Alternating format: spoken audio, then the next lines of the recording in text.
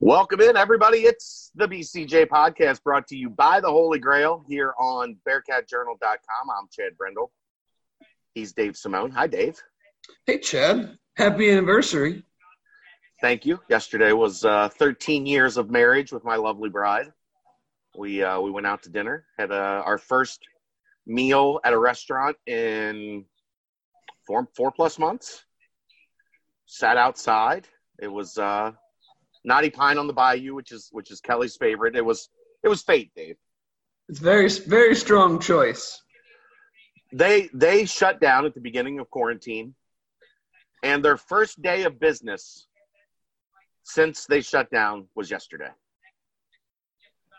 So when, Kelly's like, what are we going to have for our anniversary dinner? I was like, well, Knotty Pine opened yesterday. She's like, well, then we're going to Knotty Pine. Yeah. She had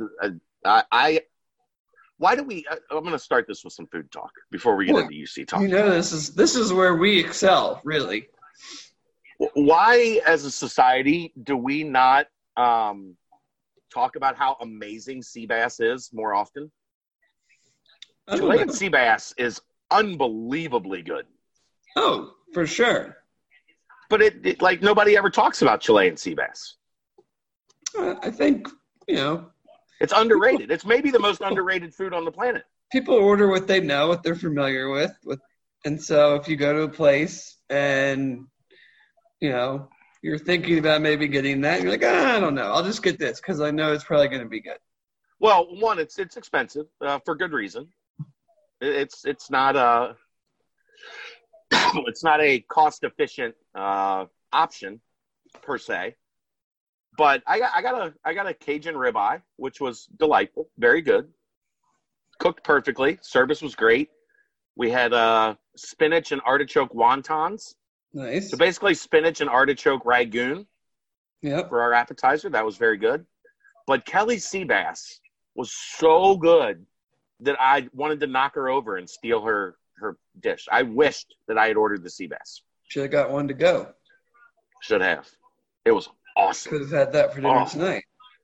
It was insanely good. I just don't know why. I thought about that yesterday while we were sitting there. I'm like, why do people not talk about how good this is more often? Like, if given the choice between Chilean sea bass and lobster, I would take Chilean sea bass every time. I wouldn't, but I'm not a big lobster guy. It's good. I don't think it's great. No, it's like I don't know, the flavor. It's like too buttery, or it depends. I don't know. I lived in Rhode Island for a while. I ate a lot of lobster.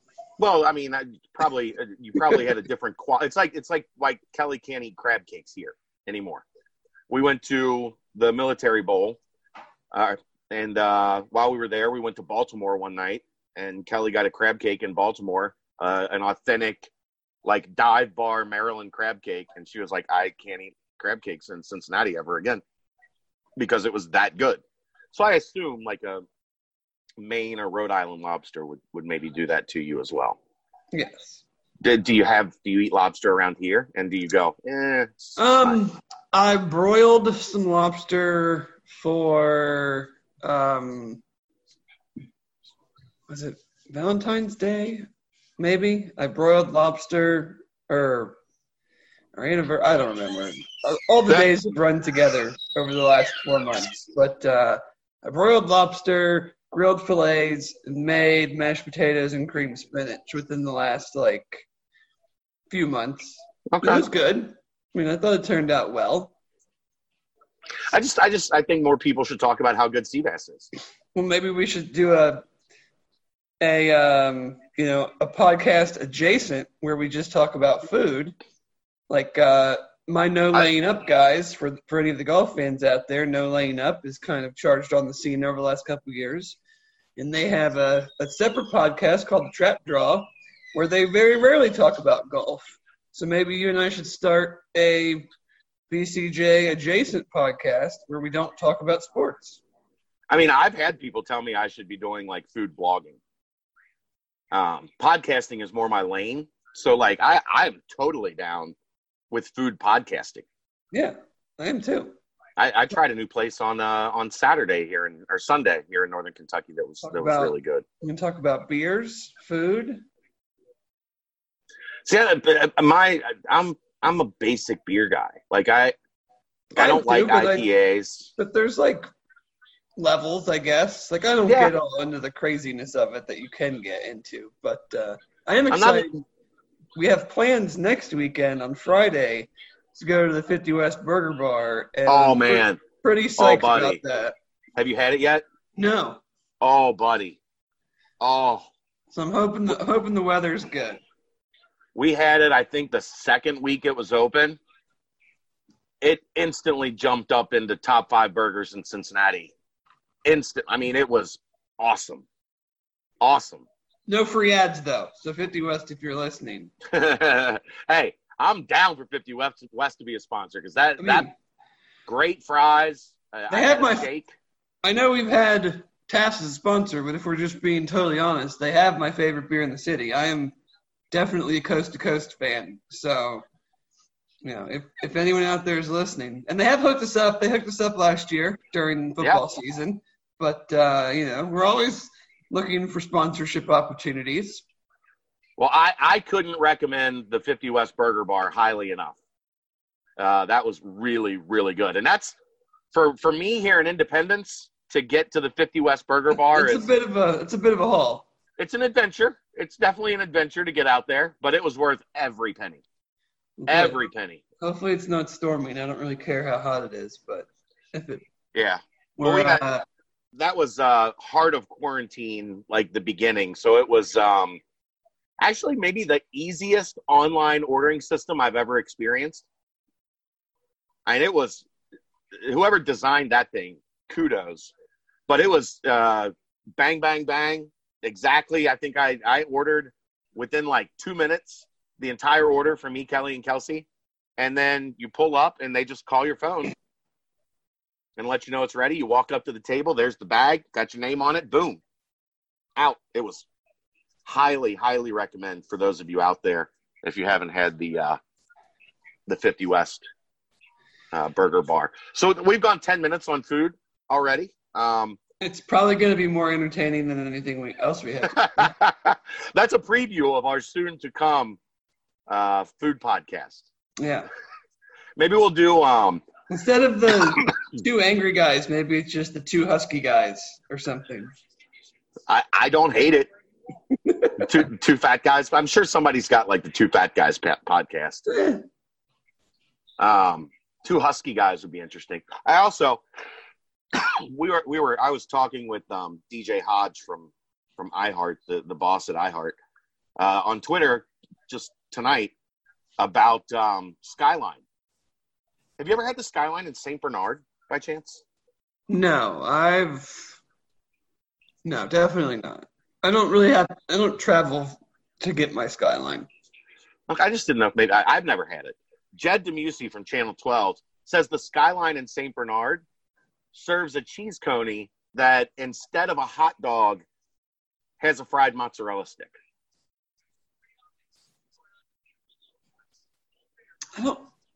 I'm sure it's fine.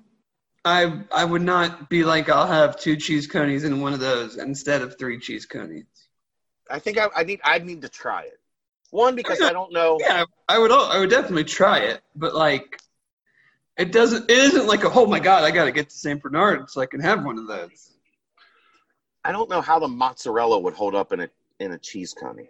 I've been to, I'm not the biggest Skyline fan. Like if you follow me on Twitter, or we've talked about it in the past, like I'm really only conies. I think the spaghetti stuff is sacrilegious. I had a 3-way tonight, actually. I don't think I've ever seen Skyline. I don't think I've ever seen mozzarella sticks on the menu at any Skyline I've been to. Right. Is that like a secret menu item that you need to like know about? So I don't know. Yeah, it's the first time I've ever heard of it. I mean, I've heard of like the alligator with the pickle in there instead of the hot dog. You've never heard of that? The alligator? No, that's even more weird. I don't like pickles. So it's like I made my number one appetizer or like number one like cookout like snack is salami rolls. Yes. So I made those for Saturday when we went out to my sister's house to hang out for a little bit. And somebody told me I put a picture on Twitter, and somebody told me I should put a pickle inside the salami rolls. I'm like, well, I don't like pickles, so. So I'm probably not going to do that. They were like, I guarantee you'll love it. And I was like, well, bad news for you. Yeah. After whatever odd years of not liking them, this is the thing that's going to all of a sudden change my stance on pickles. Salami rolls are awesome. Just salami and cream cheese, roll them up. Oh, Yeah. I could eat 1,000 of those things. All right, so Good welcome episode. in. We'll talk to you guys in a couple of weeks. welcome into the BCJ. That was the unauthorized. You already did the intro anyway. I know. I'm re-introing it now. Oh, okay. Like, should I tell people when we post it on Twitter, like, if you want to skip the 15 minutes of food talk, we yeah, have a whole separate intro. yeah, You don't exactly. feel like you missed anything. Does this mean we have to go an hour and 15 minutes now because we did 15 minutes of food first? If we go an hour and 15 minutes, that means we will have rambled for about 30 minutes. Well, I mean, we've already rambled for 15 No, I mean, food is not rambling. People need to know. Hey, we've given them some things to try out. Yeah, that's the thing for me. I'm all about trying new stuff. Naughty Pine on the Bayou, Go there. 50 West Burger Bar. Like, Salami rolls. I guarantee we have listeners that have not been to either of those places. Well, So, yeah, 50 West is pretty new. Yeah. Naughty Pine is not new, but it's hidden away in northern Kentucky, and a lot of people don't really know about it. I saw Tabby there one time, the cheerleading coach, Yeah. and we kind of looked at each other like, "What are you doing here?" Long-time family friend. Yes. All right. So UC. I know more about food right now than I know about what's going on at UC, and it's for certain. a bit frustrating. There's not been a lot of communication coming out of the athletic department here lately. Since the team has returned to campus, that's their prerogative, I suppose. I don't agree with it necessarily. Unless they want money. They'll talk to you if they want money, but they won't tell you what's going on. Even if you give them money. I'm going to try not to get on a soapbox on that one. Yeah, I'm trying not to get on a soapbox on this topic. So there hasn't been much come out. I think on that front, no news is good news, because I think if there were shutdowns or if things were happening one way or another, we'd get wind of it, I believe. Maybe I'm wrong on that front. No, I think you're right, and I kind of feel the same way. I know we kind of, I mean, as the main news gatherer of the site, I totally understand the way you're looking at it. Like, we have members, they come to our site for info, it's our job to get it. I've never really been on that side of things, so the way I look at it is, if they don't want to tell us, for me personally, fine, whatever. But we've seen so much of, whether it's people bragging almost about how good they're doing, or the opposite, where we've seen several total programs, not necessarily football, but have to put a pause on their workouts. Like Ohio State, they just recently restarted theirs. I saw East Carolina, I think today or yesterday, put a pause on theirs. So I just kind of take it as everything must be within whatever their parameters are. Like, I find it hard to believe that no one will have tested positive, but there's got to be that, like, where is our risk level where we're not going to shut this whole thing down for one or two, but if it gets to whatever percentage of the people that we're testing, then we need to pause it. So that, I mean, I guess we haven't gotten to that point, I'm assuming. I would agree with that. I think, there would be, if there was a sense that, that it was potentially spreading or moving throughout the program, I think there would be a halt to things. And I think one way or another that would get out, because people talk. There's still a lot of people that work in the Linder Center. There's still a lot of people involved and around and in the football program. Somebody would catch wind of something if activities were stopped. I know we had a rumor that hit last week that workouts had been halted. I made a couple calls, and they were in the middle of a workout on Shakely Lawn, like at that moment. Or at least that's what I was told. When we're was not allowed. I totally missed that one. Late last week or something like that. Somebody said on the board. I've put a Twitter weekend ban the last couple weekends, and it's been wonderful, actually. So. Hey, it's a good thing we're not verified. We were verified. Yeah, we could only be retweeting right now, apparently. So. But yeah, I mean, I kind of look back on our last podcast was around the 2 weeks ago. The end of June, like June 24th, June 25th, something like that. And we were talking at that point about Clemson was the big story of, oh my God, all these cases. And then this week they've basically said we're totally good. We've kept testing. We've tested X hundreds and hundreds of people. And I think it was like under 10 or even like going through treatments and quarantine. And like, so it's like we've talked about with this thing the whole time. It's just what's news today might not be even close to relevant in 2 to 3 weeks. But at this point, we're now at the, decision time or really, really close. I know certain conferences, and I think rightly, are putting these major decisions off as long as possible. I'm sure they're doing all their contingencies behind the scenes. But I know, or I would hope, and this is part of a little bit of a contention that I have with the process in general, is I would hope everyone is doing literally everything possible to play in the fall in some way, shape, or form. What that is, I don't know. What I feel confident is that it's not going to be quote-unquote normal. But can we do something? And that's why it seems that conference commissioners and other people were so, I don't know if I say mad or what the word was, but for the Big Ten and the Pac-12 to announce last week that they were already going to bag the non-conference schedule puts everybody else in a bad spot and almost forces something to happen before it maybe has to. And I'm still trying to understand what the benefit is for them. Oh, come on. You know what the benefit is. I know what the benefit is, but their reasonings are not valid, because if it's so much easier to do a conference schedule, then you could have waited until the end of July to do that. You're not talking about the real reasoning then.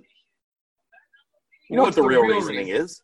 They're not paying $1.8 million to a MAC school to come play in front of no fans in Buckeye Stadium. Like, it's not happening. There's no chance. That is what this is about. This is about bye games and no fans in the stadium, and the Big Ten going, we ain't responsible for propping your ass up if we ain't going to have butts in the seats come September. Well, because those TV deals don't include Ohio State versus Akron. No, but they're going to have their teams in their own conference are going to have a hard enough time propping themselves up. Yeah, which is why they don't want to pay over $1 million for a bye game for a patsy to come to town and get waxed when it's not going to do it. It doesn't serve them any purpose. No, of course not. That's what this is about. Why the Big Ten did that. That's just the bigger issue as a whole is that you have even like college sports is just so unique. Even if we're taking football and understanding that to play Major League Baseball or MLS or whatever, to then play the NFL they're two totally different beasts. And with college football, you have 100 if you really go down all the way into every conference in the FBS, you have over 100 teams. Just on the Power 5 level, you have over 60. And they're not playing on the same playing field, even though supposedly they are. No, of course not. So what's good for Ohio State and Penn State is not going to be good for Rutgers. What's good for Oklahoma clearly is not going to be good for Iowa State. If anyone's read their AD's letter talking about if they don't play in the fall, they're going to be on the hook for roughly $40 million of expenses without any revenue. And that's Iowa State, who sells out every game, who is a major, major brand in Iowa, and is still kind of in the middle of the road to the bottom half of the Big 12. I don't even want to think about G5, let alone everybody else besides the AAC, and I think that's the biggest problem we're going to see here is eventually everybody's going to be out for themselves. Well, that's college sports. Right. But that's how it's set up. That's how it's designed. Sure, but how are you going to – that's what I'm afraid of is now that it's going to get pushed. The trying as hard as possible to have a season in the fall is not going to happen. I think they're going to punt because that's the cop-out and kick the can down the road and hope that things are better in the spring, where I look at the spring as a terrible idea, and I would be trying everything in my power to get some level of a season in the fall. Let's also be honest about some of this stuff. You know who's making these decisions, right? Oh, yeah. University presidents. Who are the most risk-averse people in college sports. A large reason why is because university presidents are told what to do by lawyers. So the lawyers aren't going to allow anything crazy to happen, for one. And two, the numbers are the numbers. What the numbers say is at some point, one of these students is going to be hooked up to a ventilator in ICU. Probably unlikely that one of them dies, but it's still out there.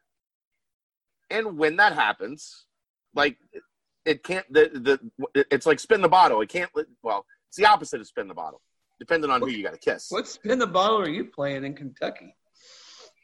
Your cousin could be on the other side. It's a little dangerous of a game. You almost spit your drink out right there. I almost got you. The wheel can't land on you. It can't be you that allowed the 21-year-old with sickle cell to be knocking on death's door, right? Sure, but there's also zero guarantee that that's different in 6 months. I'm not saying it will be different in 6 months. Right. I'm saying that's what they're dealing with right now. The spring thing, I know you're completely anti-spring. I'm not in love with it, but the spring thing is nothing more than if we can't do it in the fall, then maybe we can try in the spring. That's all that is. Now, nobody wants to play in the spring. Oh, I'm not saying – no, of course not. It's like wearing a mask. Nobody wants – I'll go on a mask rant for a second. Oh, here we go. Lock it in. Nobody wants to wear a mask. I don't want to wear a mask. I'm fat. It's not great for me. I'm fat and I'm out of shape. A mask isn't ideal. I don't like it, but I wear it because that's what we need to do. Nobody wants to play college football in the spring. It's not a good idea for anyone. But it also might be the only avenue we have to getting college football in the 2020-2021 school year. So they're going to look into it, right? Because as we just talked about, they're going to have to figure out a way to recoup some of this money somehow. Sure. And I'm not saying like I'm blindly disregarding it. Like I've given it a decent amount of thought, and instantly I've come up with several issues that, and I know the hot one is like, oh, well, none of the top players will play. And that's like way down on the list of things that came to my mind initially. Did you read the article on The Athletic today? I did not. I heard about it, but I did not. Okay. I thought it was interesting. I mean, they hypothesized that it would basically cost the sport around 50 to 100. I would tend to lean more towards 100. 50 to 100 of the top players in college football would sit out if there was a spring season. I mean, if we're just looking at it from next level NFL draft type thing, then you're talking about 3 rounds worth of players. I don't know if I see that. Well, there was a good point about that on there, Dave. That if you went back to like this time last year to the first round mocks, like how they looked, half of those guys fell to at least the second and sometimes the third and fourth rounds. Oh yeah. If I'm a projected first or second round pick, I ain't playing. Well, like I'm not. Your draft stock isn't improving that much. Here's the thing, though. The NFL teams, I think, would be more willing and put more pressure on the league to move the draft. Yeah. Because they can't draft guys without seeing them play. Like, I agree with that. That's great that maybe Trevor Lawrence won't play or Justin Fields, but like, the vast majority of those first 3 round guys, they need a season. They can't just train from what basically now until April and think that some team's going to go, oh yeah, let's take him with the 5th pick. Like, so I think this whole idea of all these guys are going to sit out because the NFL won't move the draft. I think if it really came down to it and the college football season, whether it was 8 games, 10 games, whatever, would overlap what is normally the draft, I can't imagine the teams in the league wouldn't be like, okay, we'll move the draft because it's more important to us to be drafting the right players. Like, it doesn't benefit the NFL at all to keep the draft where it is if they haven't seen these guys play for an entire year. I mean, that's fair. And so, yes, there would definitely be more players than normal that would not play. But I still think the flip side of that is, what about the guy that is maybe got a draft grade of the 3rd or 4th round and plays and has a great season, and because he plays, he now elevates himself to the 2nd or 1st round because all these other guys didn't play, and the teams are nervous to draft a guy that hasn't played football in a year. Yeah, I mean, there's two sides to every story. Right. But that's not even my biggest one is I don't know how it works timing-wise where you then feel confident to have a 2021 season start the first week of September. Well, the Athletic article today mentioned that if it was in the spring, they saw no way that it would be 12 games and more likely that it would be like 8 conference games is what you would play. So exactly what we're trying to do in the fall? No, they're trying to do 10 games or more with conference only. Well, I mean, I think when it comes down to it, it will just be 8 to 10 in the fall if they even try to do that. Yeah. The most interesting thing I've seen is the split, where you play 6 to 8 games in the fall and then come back and play 4 to 6 games in the spring. Right. Some of what I've seen include, and that's one of the reasons I do think why you go conference only, because then you can control all of that. You're not dealing with anybody else. Sure. You're not dealing with outside influences, and and scheduling nightmares. You're in control of everything. And I know that, like, initially that seemed like this whole idea of everyone is so fearful of starting and then stopping. I'm like, that's kind of where we are. Like, I feel like sometimes we as a collective, like, we lose sight of what is really going on and what is important. It's like the whole thing with the NFL when they said they're not going to let players do the jersey swaps after the games and everyone went into an uproar. I'm like, what's more important, playing the game or being told, sorry, guys, this year because of these crazy circumstances, we're not going to allow you to do a jersey swap on the field after the game. Like, figure out another way to get your buddy's jersey. So it's like in college, it's like, guess what? If a team can't play a week, we'll figure it out. Like, all these other leagues are, I'll use golf as the perfect example. Now, the sports are not the same. I can hear whatever's in your background big time. There you go. The UFC thing was on. I guess they went to a live shot and it got really loud. I forgot to mute my TV. But like golf started out saying, if you test positive, you are out that week. And they have since amended that to where if you test positive and you have no symptoms, and then you test negative 2 days in a row and still have no symptoms, then you can play. And they have not had any positive tests the last 2 weeks, whether it be player, caddy, anything. And sometimes I feel like we're still trying to have this like perfect scenario instead of going, okay, how do we play? Like, everybody got all mad about all the baseball protocol and they can't spit. Well, yeah, that's in the book, but no one's going to be like, oh, you're out 5 games because we saw you spit out in left field with no one within 40 yards of you. So what is important here? Is it important to just everybody, like we've talked about with masks, suck it up, figure it out, and we'll try to have a season in the fall the best we can. If it can't happen, it can't happen. Like, I mean, if people are still testing outrageously at the end of September when you could get an 8-game season in, then you don't do it. And I know you probably have to make a decision prior to that. Well, that's the problem. A decision has to be made minimum 5 weeks before you would start a season. Right. You're going to need at least a month of training camp and then a week to prepare for that regular season game, right? Oh, for sure. So whenever a decision is made, if a decision is made that the games are going to be played in the fall, I don't think that's going to happen. So, but we haven't talked about all possibilities. I don't think we're getting football in the fall. I don't either, because I think the Big Ten and the Pac-12 started the domino by saying we're not playing conference games. Non-conference. Or non-conference games. I think that kind of started it all. Although I am holding out hope that my alma mater conference just says, you know what? We don't really care. We're going to play 8 or 10 games in the fall, and you guys deal with the fallout of that. I mean, but the flip side, the SEC commissioner is the one that's been the loudest on we're probably not going to play.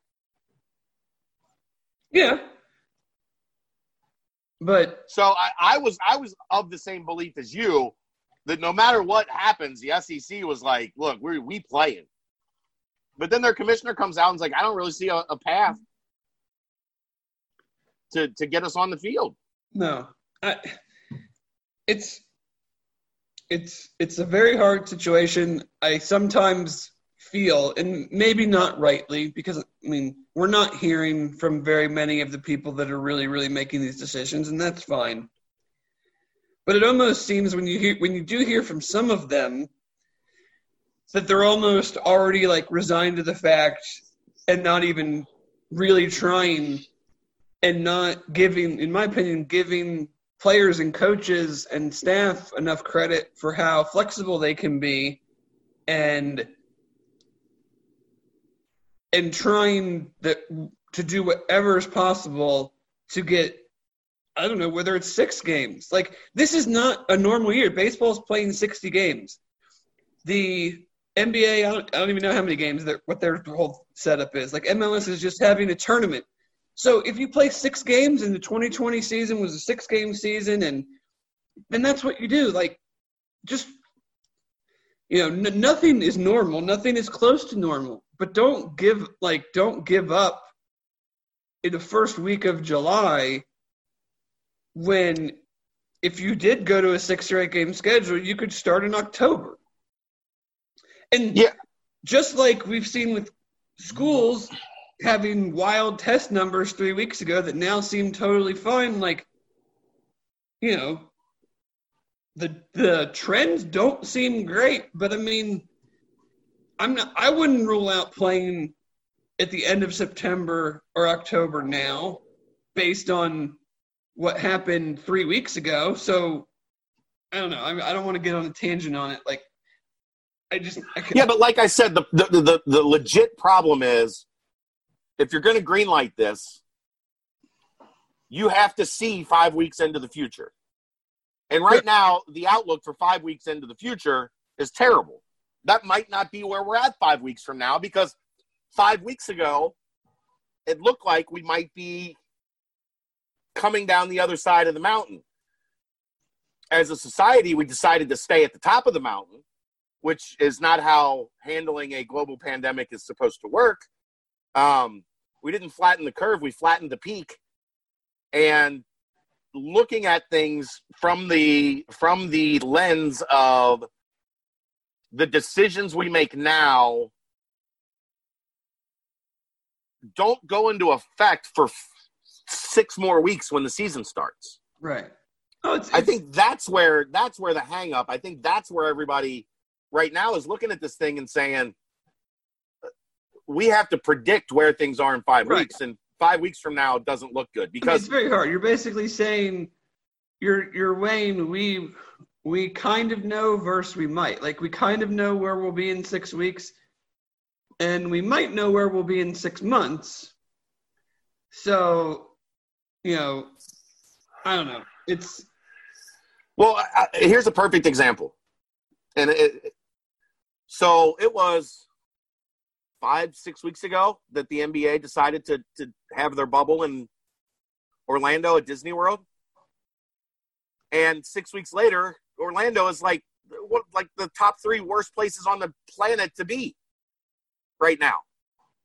And they're stuck with that decision. They're stuck with that virus running around everywhere outside the bubble. Yeah. Which I think you look at that and you go, well, that's not great.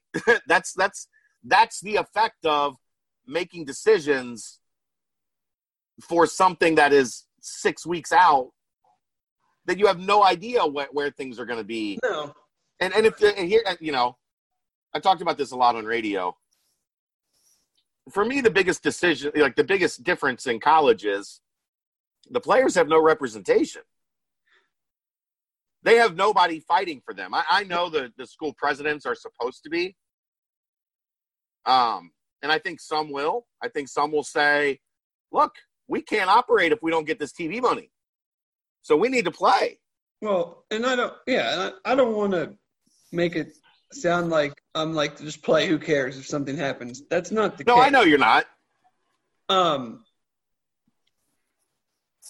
It's such a different animal, because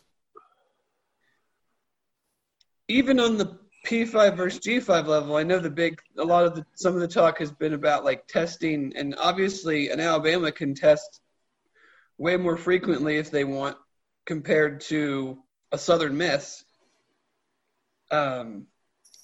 So there's all sorts of different things that the other sports don't have to deal with, because one, like you said, there's no representation for the players. 2, there's just way more teams to try to figure this out with. I mean, right. There's twice as many Power 5 teams as there is in any pro sport, and that's only half of college football.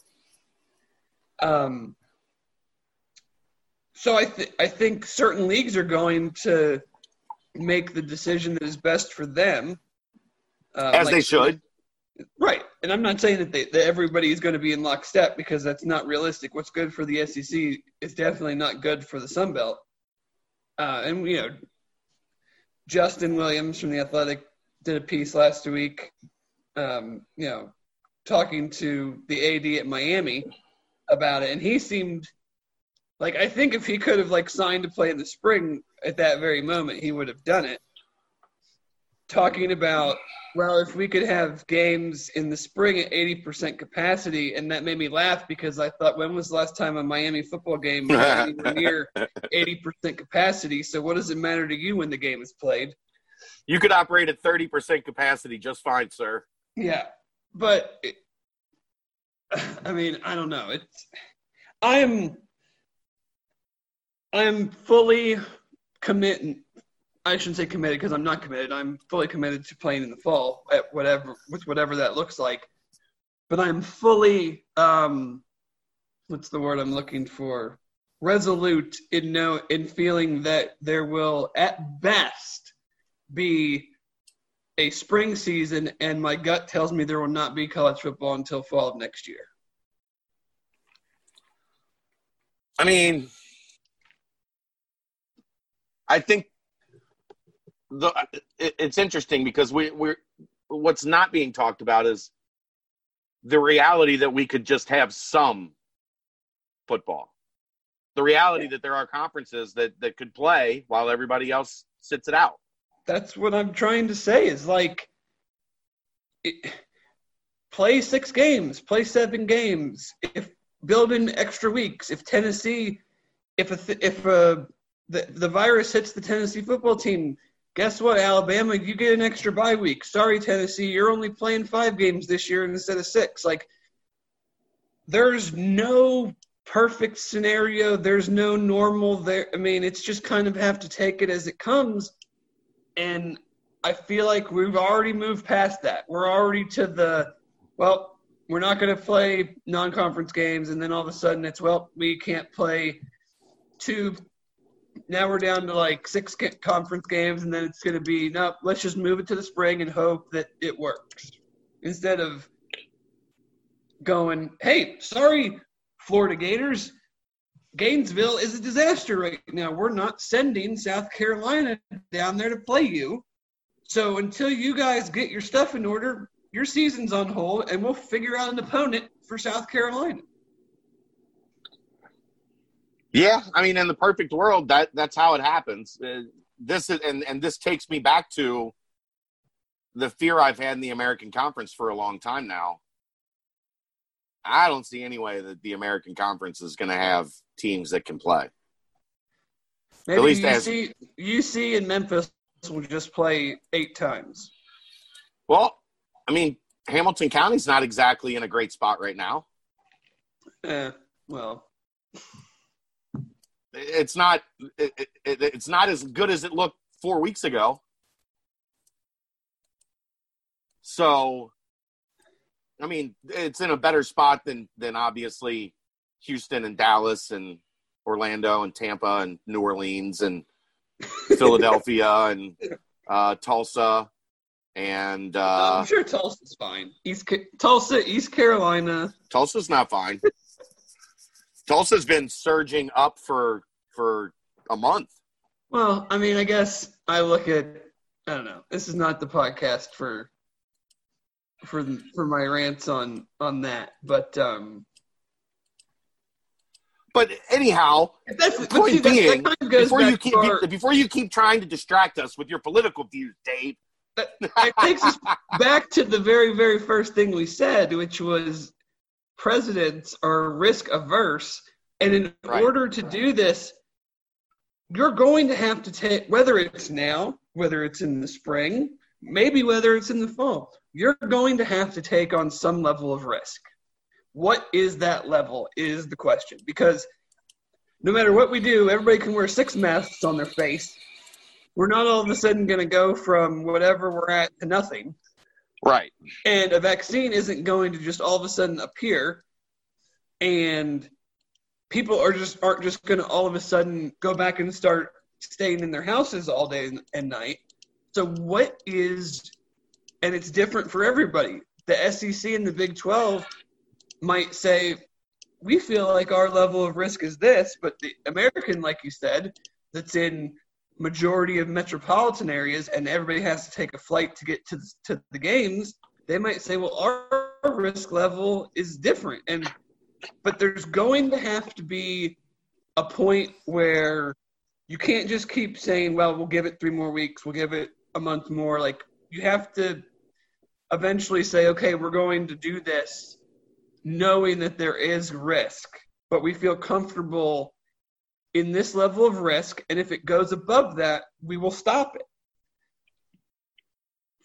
Yeah, I think it's really hard once you let that cat out of the bag. I think it's difficult to put it back in at this point. I don't think you do it for the whole sport or for the whole league, but if a team, like, you don't think that Major League Baseball is going to have an instance where one team all of a sudden gets like 5 or 6 guys that test positive? Yeah. And they just go, sorry, your team is not going to play for the next 5 days or whatever it is. How many of those guys are asymptomatic? Okay, X number. Okay, well, then they can play in 3 days, but the other guys have to wait. Like, you're going to have to eventually kind of just roll with it and take on what comes at you and not be like, okay, we're starting now and we're going to go to this from the starting point to the finish point, and whatever happens in the middle, we're either going to not do anything or we're going to totally shut it down. Like, I don't think that can happen. Right. But I think what I would say there is we've already seen these conference commissioners and presidents and whatever be very reactionary. So if something happens in let's say the ACC, they're all going to react to what happened in the ACC and not treat it as if we're just going to deal with what happens in the Big Ten, right? That's to me, that's the wrong way to do it. But that's how they work. That's how they operate. I mean, I don't know how if there's an outbreak at Penn State that shuts down their team for a little bit, why that would change, why that would keep the Big 12 from playing games. If there's an outbreak at Penn State and somebody ends up in the hospital, it's going to change what happens everywhere. Rudy Gobert changed the world. Well, that's because we had no idea what was going on 4 months ago. Like, if my neighbor goes to the hospital for COVID, that's not going to keep me from going to the grocery store or doing what I need to do. I mean, it depends on how close contact you've been with your neighbor. Well, how close contact would Oklahoma State be to Penn State? I mean, if you haven't seen your neighbor for 10 days, fine. If you've been hanging out with your neighbor every other day, I'd probably keep your ass home from the grocery store for a couple of days. That would be common sense, right? Well, yeah, but those two programs wouldn't ever be within 500 miles of each other. Unless, and this is where, it gets foggy. Unless, what happens if you had officials work one game? Well, these are all the questions that these guys are getting paid 6 and 7 figures to figure out, and we're just sitting here on a podcast trying to make sense of it all. I mean, believe me, I'm not saying that there isn't hard decisions to be made. But, I mean, if you're looking at it, the health and safety of your athletes, coaches, should always be first and foremost. But that's where it stops. If the health and safety of the athletes is first and foremost, then we wouldn't be playing the charade. There'd be no football in the fall. But as Jamie Pollard said, the AD of Iowa State, you also have to take into account the finances of it, because thousands of people will lose their jobs if there's no football in the fall. There's no other way to get around that. That will happen. Thousands of people in athletic departments will be out of a job. So how many college kids are we okay with being the trade-off? I don't think there's necessarily a number. It's the thing I said about risk. Like, what is your level of risk that you're willing to accept? If it's zero risk, then we're never playing sports again until we have proven that this vaccine works and we have it in enough quantities to where if a player on any level, whether it's a 5-year-old not whole baseball player or a professional gets COVID, then we can give them the vaccine and they're cured in 3 days or whatever. If your risk is zero, then we can't do if your risk level is zero, then we can't do anything ever again until that happens. Right. I'm just saying it's the fine line that they're trying to walk, where they say the thing that matters most is the health and safety of the athletes. But their risk level can't be zero, because if their risk level is zero, then they're acknowledging that I'm going to have to cut these many people, save this amount of money to make up for the fact that my risk level is zero. So where is it? Because it can't be zero. Well, my point being, they'll be out of a job because they have not brought in any revenue to their university. My point being, then don't lie and tell us it's about the number one thing, the most important thing is the safety and well-being of the athletes. I think some people are being honest about it. And you can say both, in my opinion. Like, you can say it, the number one thing, but they're also running a business, as much as they will tell us that they're not, because they have to be net zero every year. But let's be honest. I mean, a university is a business. You're charging people to go to school there, and you're paying people to work there. It's a business. Yeah. So you either say, I think you can say both. You can say that the health and safety is paramount. But in order to keep the university open, we have to take on some level of risk. So that's similar to saying, the health and safety of the students that enroll in this university is paramount, but we're a business, so we're going to risk some of them so we can make our money to stay open. Yeah. I think that's rather hypocritical. You can't be both. If safety is your paramount factor, then you can't be a business. Then just get rid of your sports programs then. They're non-for-profit organizations, Dave. Okay. Sure they are. Yeah. They're non-for-profit organizations that purposely run at a loss to keep their status. Mm-hmm. No, I mean, we're saying the same thing. I just know. Like, you can't do both, but you can, I guess is. Carry the 2. Yep. Multiply by 4. Yeah, my math's not adding up. I get your point. Like, the bills have to be paid. Right. So in order for the bills to be paid, the games need to be played. But you're walking a real fine line. And where are we in October when somebody dies? And it might not be a player. I know everybody's going to jump on me and say that those in that age group are not at risk. Although you can't look at it that way. I mean, you have to. No, I'm saying you can't look at it as like they're not at risk. Like, you have to look at it as it doesn't matter. It's if anybody, if we could have avoided, if we just said, let's just, if the alternative was try to play in the spring, and we said no, we're going to try now, and something happens, you're going to, whatever happens at that point is what's going to happen. I mean, you're not going to be able to probably, talk your way out of it. But that's the thing. I mean, then you're playing the zero risk game, or until you feel like your zero risk can be, I don't know, kind of medicated, so to speak, in the time. Like, I guess it's one thing to have zero risk now when we don't 100% know what medications work and there's no vaccine, versus saying zero risk in a year if those things do exist at that time. Right. There's a better understanding of zero risk when the science has caught up to the situation. Right now, we don't have that. The nuts and bolts of it is it's a bad situation all the way around.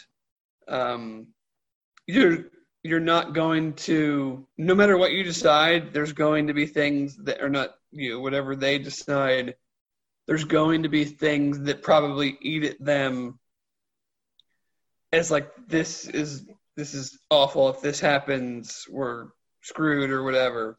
But that's. What was your take on what Orgeron said today? Did you see it? I didn't. What did my guy, Coach O, say? I'm sure it was something like, we need to play football because football's in our blood, and we're going to take care of these boys, and we got a national championship to defend. We need to play. This state needs it. This country needs it. He said this in front of Mike Pence. The coronavirus can be handled. I don't think we are at that point yet. We're not really showing that. Although I will say to that point, I think the coronavirus can be handled by these kids and their coaches and the medical staff. It's the idiot people running around all over the place that have not done a good job of handling it. Correct. He also says, I don't think we can take this away from our players, take this away from our state and our country. Here's the kicker. We need football. Football is the lifeblood of our country. I mean, that's it's going a couple steps over the line. I mean, that's very Coach O. I think you read that or listen to that, and if you are we need football. Football is the lifeblood of our country. If you're I don't want to use the term normal, but if you kind of understand where he's coming from, but also know that that's just the way he probably thinks, and if you had a real conversation, he probably wouldn't necessarily. Yes, he would. Yes, he would. Put that much importance on it. He might, but yes, he would. That's all that guy. Like that guy, eats football. But part of me doesn't disagree with him in the sense of I'm sorry, I am done with all the negativity, and I'm just done with all of this crap. And I've been more into golf right now than ever in my life, and I'm a huge golf fan because they're playing, and that's 3 hours or whatever where I don't ever hear about it. I don't, and everything's seems to be going fine, and people do need it. Like you and I, our listeners, don't be. I can't be naive enough to be like, my mood is much better when I know there's a UC football game in a couple days. Unless it was year 3 and 4 of the Tommy Tuberville era. Chad, I would take that right now. You would take – if you knew how it was going to play out, you would watch UC USF. If I knew the next time I could watch a college football game wasn't until next September, I would absolutely take some whatever that was right now. I turned that game off at halftime, and I had to write about it afterwards. I'm not saying I would enjoy it. What was the bowl game? San Diego State? Oh, the Hawaii Bowl? I thought you meant about when he was his initial one when he was there in the leather suede jacket. The Bowlcation. He's very big on Bowlcations. Yeah. Congrats to Tubbs. He's gonna be. I mean, perfect job for him though. He gets to golf. Oh. Yeah. And he gets to let other people do work for him. Do we have any other points do we have questions? No, I'm out. We do have some questions. That's what I was getting to. All right. We asked the Twitter folks. Are they all related to what we've talked about for 45 minutes? No. Because if they are, I'll talk about food again. Let's see. One question, and I think we probably both feel the same way on this. Why is it Cricket's on a deal for Luke Fickell? Should we be concerned? I would say no. It's not. We should not be concerned. The university has furloughed people. They're laying people off. It would be. It's a terrible look if you. It would be in incredible bad form to announce a contract extension right now. Terrible. The worst. I was starting to get a little. I don't know if worried was the word, but like we had heard in December how this was close, and they've been talking, and then he turns down Michigan State. And then in February, there's still nothing around signing day. And so at that point, I'm like, okay, what's going on? But then once this all started in mid-March, there was no way a school at UC's level in the hierarchy of things where we know they're furloughing people, we know they're laying people off. They're cutting coaches' salaries. They got rid of a sport. Yeah. So they You can't give Luke Fickell a raise and then cut his salary at the same time. Right. That's not how it works.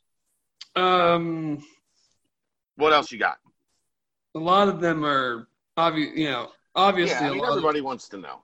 Them are COVID related. Hopefully, we covered all that. Okay, here's one. If the season is canceled, I guess this means I don't know. Through spring. The answer is I don't know. Who do you think won't be suiting up for the Cats in 2021 going pro? If there's no season, everybody would get an extra year of eligibility, but that doesn't mean that a senior who's already, 23 or 24 years old would come back. I don't think James Smith would be back. Probably not. I was already surprised that he came back anyway. Same here. I can't imagine James Wiggins would be back as long as he's healthy. That one though kind of is on the point I made earlier about needing a season of film. It would be very hard for me as an NFL GM to draft a guy who hasn't played in 2 years and is coming off of knee surgery. Yeah, until he goes to the combine and runs 4.36. Combine means. Yeah, but you're not like NFL scouts love that shit. Like, sorry, Dan, but like I know it's your vision, but their vision is if he comes in and crushes the combine and is the absolute freak that he is, I think he would get away with not having a final season on tape. He would get drafted, but the problem for him is there's no value at safety. Nobody values safety. Sure. So there's not gonna be a wild swing of up or down for him. I don't think. No. Do you know if UC is making or plans to make any calls for a possible Nebraska replacement? No. Right now, I don't think that. No. No. Right now, you're staring down the reality of there's a good chance we don't have a season. So if the season is canceled, how big of a hole would that put the UC athletic department in financially? How long would it take to recover? How big of a hole do you consider the Grand Canyon? Deeper. That was the starting point. Yeah, that was the starting point. How long would it take to recover? I don't want to take like some doomsday scenario, but like if there's no football, well, until I've got an interesting take. But if there's no football until next fall, it wouldn't stun me to see teams on schools at the lower level of the G5 like eliminate sports all the way down to whatever the bare minimum is to stay at the Division I level. You know what that number is? What do you think that number is now? I thought it was 12. No. No? 16. That high, really? Yeah. Then I might say that it wouldn't surprise me to see teams jump down from the Division I level, even though it's, as many people have written about with UConn, it's not a better play financially to go FCS. But some of them might not have a choice. Yeah. It's either keep an athletic department and go FCS or not. Here's an interesting thought. As you see there's been a lot of talk about the subsidies, right? The how much the student body has to pay those fees to athletics that subsidize the athletic department. They're still going to get that, right? I have no idea. I mean, I would assume they would. So wouldn't that almost keep the athletic department afloat? I mean, I would assume that if it's me, I'm asking for more. Yeah, but I'm saying just at the core, that's already there. Right. Like that's already written in for the athletic department. Why would it go away because there were no sports? Right. What were you gonna if we are not a business, if we can't show a profit, if you don't give it to them, what are you using that money for then? Right. Where's that going? That's an interesting point. You can't just keep it in your savings account. I need to look into that. I don't know why that thought hasn't crossed my mind before. Because I think that's a pretty important point, don't you?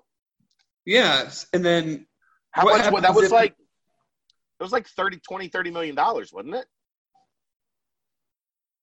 Something like that, I believe. I mean, what happens if you're a school that is not getting that money on a regular basis? And now that's my point. Well, they don't have money to give you because of this. So, like, the P5 is not being subsidized, right? Because they're making $50, $60 million off of their TV deals, and sure, they're selling out 100,000-seat stadiums. So they're not getting subsidized by the school. No, they're solvent on their own. Most of them. Rutgers is not. Rutgers is getting probably the most subsidy of any college in the country. So, in a sense, that's really UC's TV deal, right? In terms of keeping up with the Joneses. Yeah. That's what's allowing them. That's what's allowing them to, keep doing what they're doing while they try to get in a position to hopefully cash in on success, and then that money goes back into the general pool because now they don't, quote unquote, need it. You know what? You know what I'm going to do right now? I'm going to pause this podcast, and I'm going to get an answer on this because I think this is important. So hold on one second.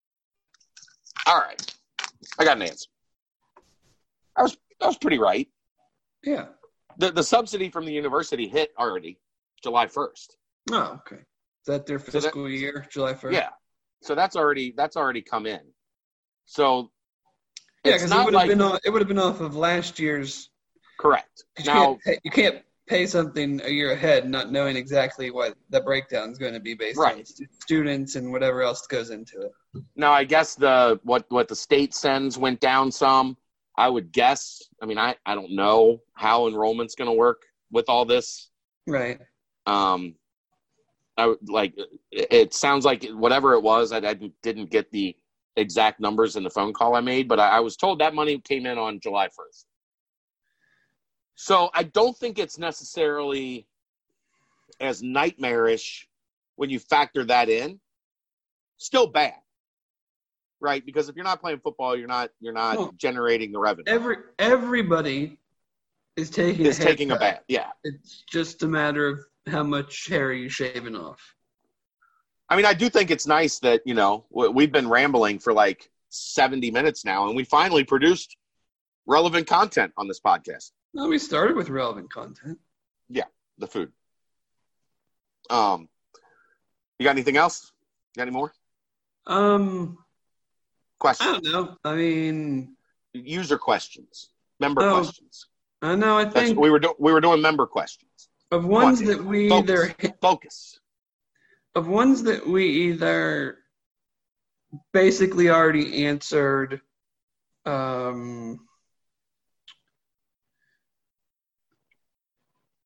or this one is I don't know if we can. How will the freshman class do this year? Is it more of a red shirt and work with Brady Collinger? I mean, who the hell knows? Who knows? I mean, they're on campus. They're here. Yeah. They're working out. Yeah. So I don't think that nothing on that. They got a little bit of a later start than normal, about 3 weeks later than normal of a start, but that was just strength and conditioning stuff. So I don't know that they're really set back yet.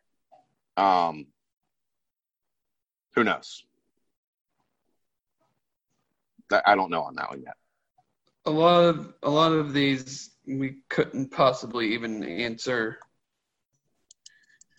Or I shouldn't say a lot. Some of them we've covered. I think you and I've been crystal clear about what I would rather do.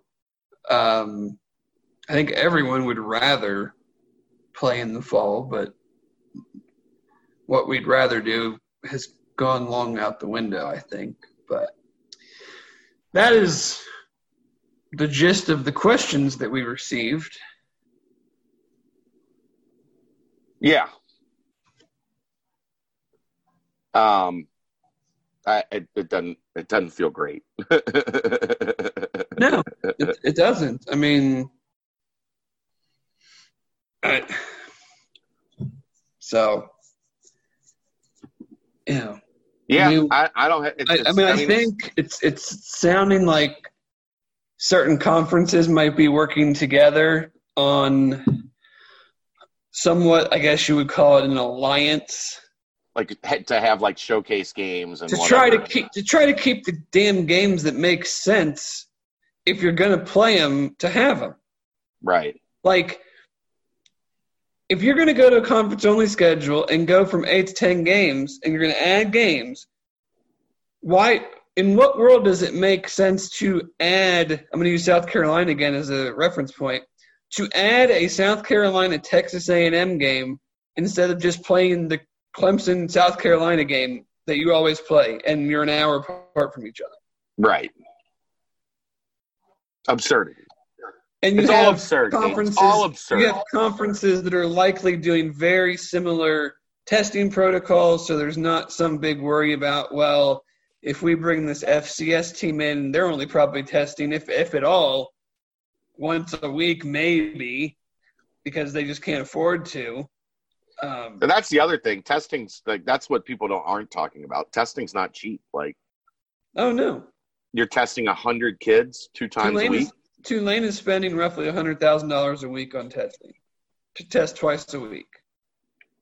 That adds up quick for athletic departments that are in trouble right now. Well, yeah. I mean, just look at 10 weeks, just the season, a 10-week season. Say you played 8 games and you built in a bye week and a buffer week in case something happened. There's $1 million. Yep. Without anything else happening.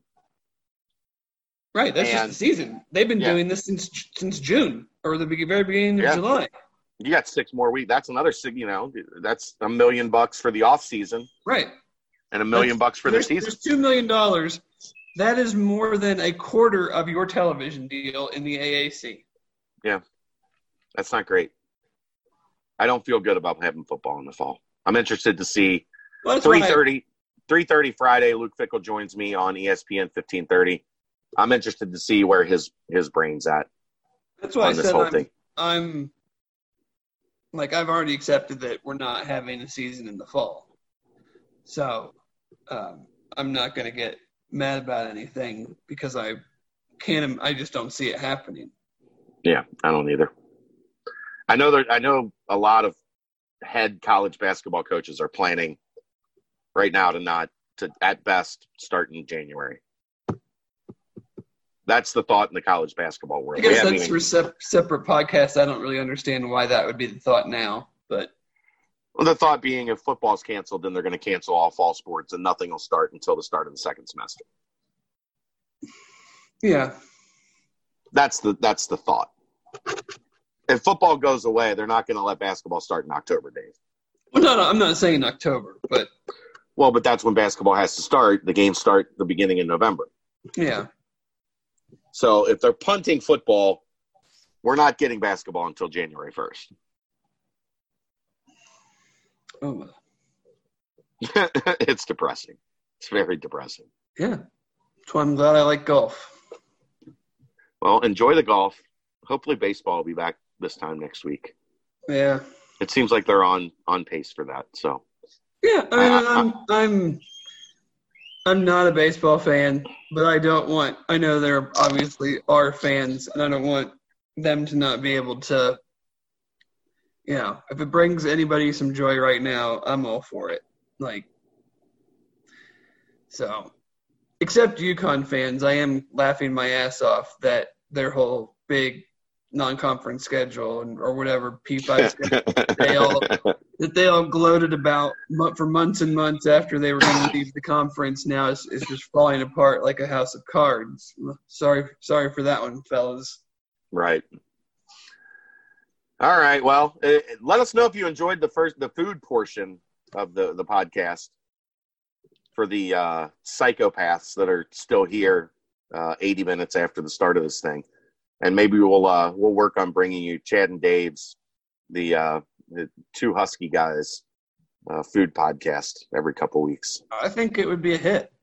I think it would too. And it would include, the first episode would include your review of the delicious 50 West Burger Bar. We eat a lot of food. We watch a lot of television shows about food. We've been to a lot of restaurants. We have. All over the place. Yeah. I mean,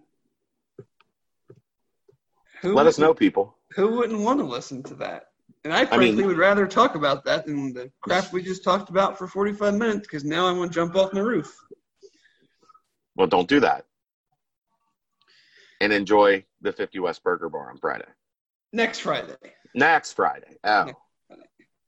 Wow. I'm expecting a full review. I've got Kelsey's 10th birthday to deal with next week. I gave you the 411 on the City Bird chicken fingers. I was pretty spot on in my review of that. Yeah, that I thought you were dead on. They were a little small, but they tasted good. A lot of it doesn't matter. The fries were excellent. You know what I did? I cheated though. I saw you went home and put them in the oven for a little while. Just 5 to 7 minutes, just to refresh that out of the fryer feeling you get from the restaurant, and that made it delightful. I think it worked really well. Those things were money. The fries were awesome. Plus, as you said, excuse me, I could bathe in the hot honey. It's just honey with hot sauce in it, but it's still so damn good. Yeah, it's fantastic. All right, that wraps makes you want to go to the Eagle now. I haven't been there in a while. Yeah, I haven't really been anywhere in a while except for yesterday at Knotty Pine. But that wraps it up. What a hell of a journey that was. If you've made it this long, you really are a lunatic. But, I mean, if you made it this long, you did stay for the only relevant portion of this podcast, me getting some information and sharing something that hasn't really been touched on or talked about. So, congratulations to you. We've been doing this about every 2 weeks. I think we'll probably stay on that path unless definitive decisions are made that require us to talk about, which are coming. In 2 weeks, that's when they're going to be made. More than likely, because if certain leagues haven't done that yet, they're not going to all of a sudden do it. I don't think they're going to wait until the end of the month. Yeah, I would say either next week or the final week of July. We're gonna figure out what the hell's going on. So we'll see you then. Hopefully, bringing good news, but I'm not optimistic. Dave, thanks as always. Pleasure. He's Dave Simone. I'm Chad Brendel. This is the BCJ Podcast, brought to you by the Holy Grail, right here on BearcatJournal.com.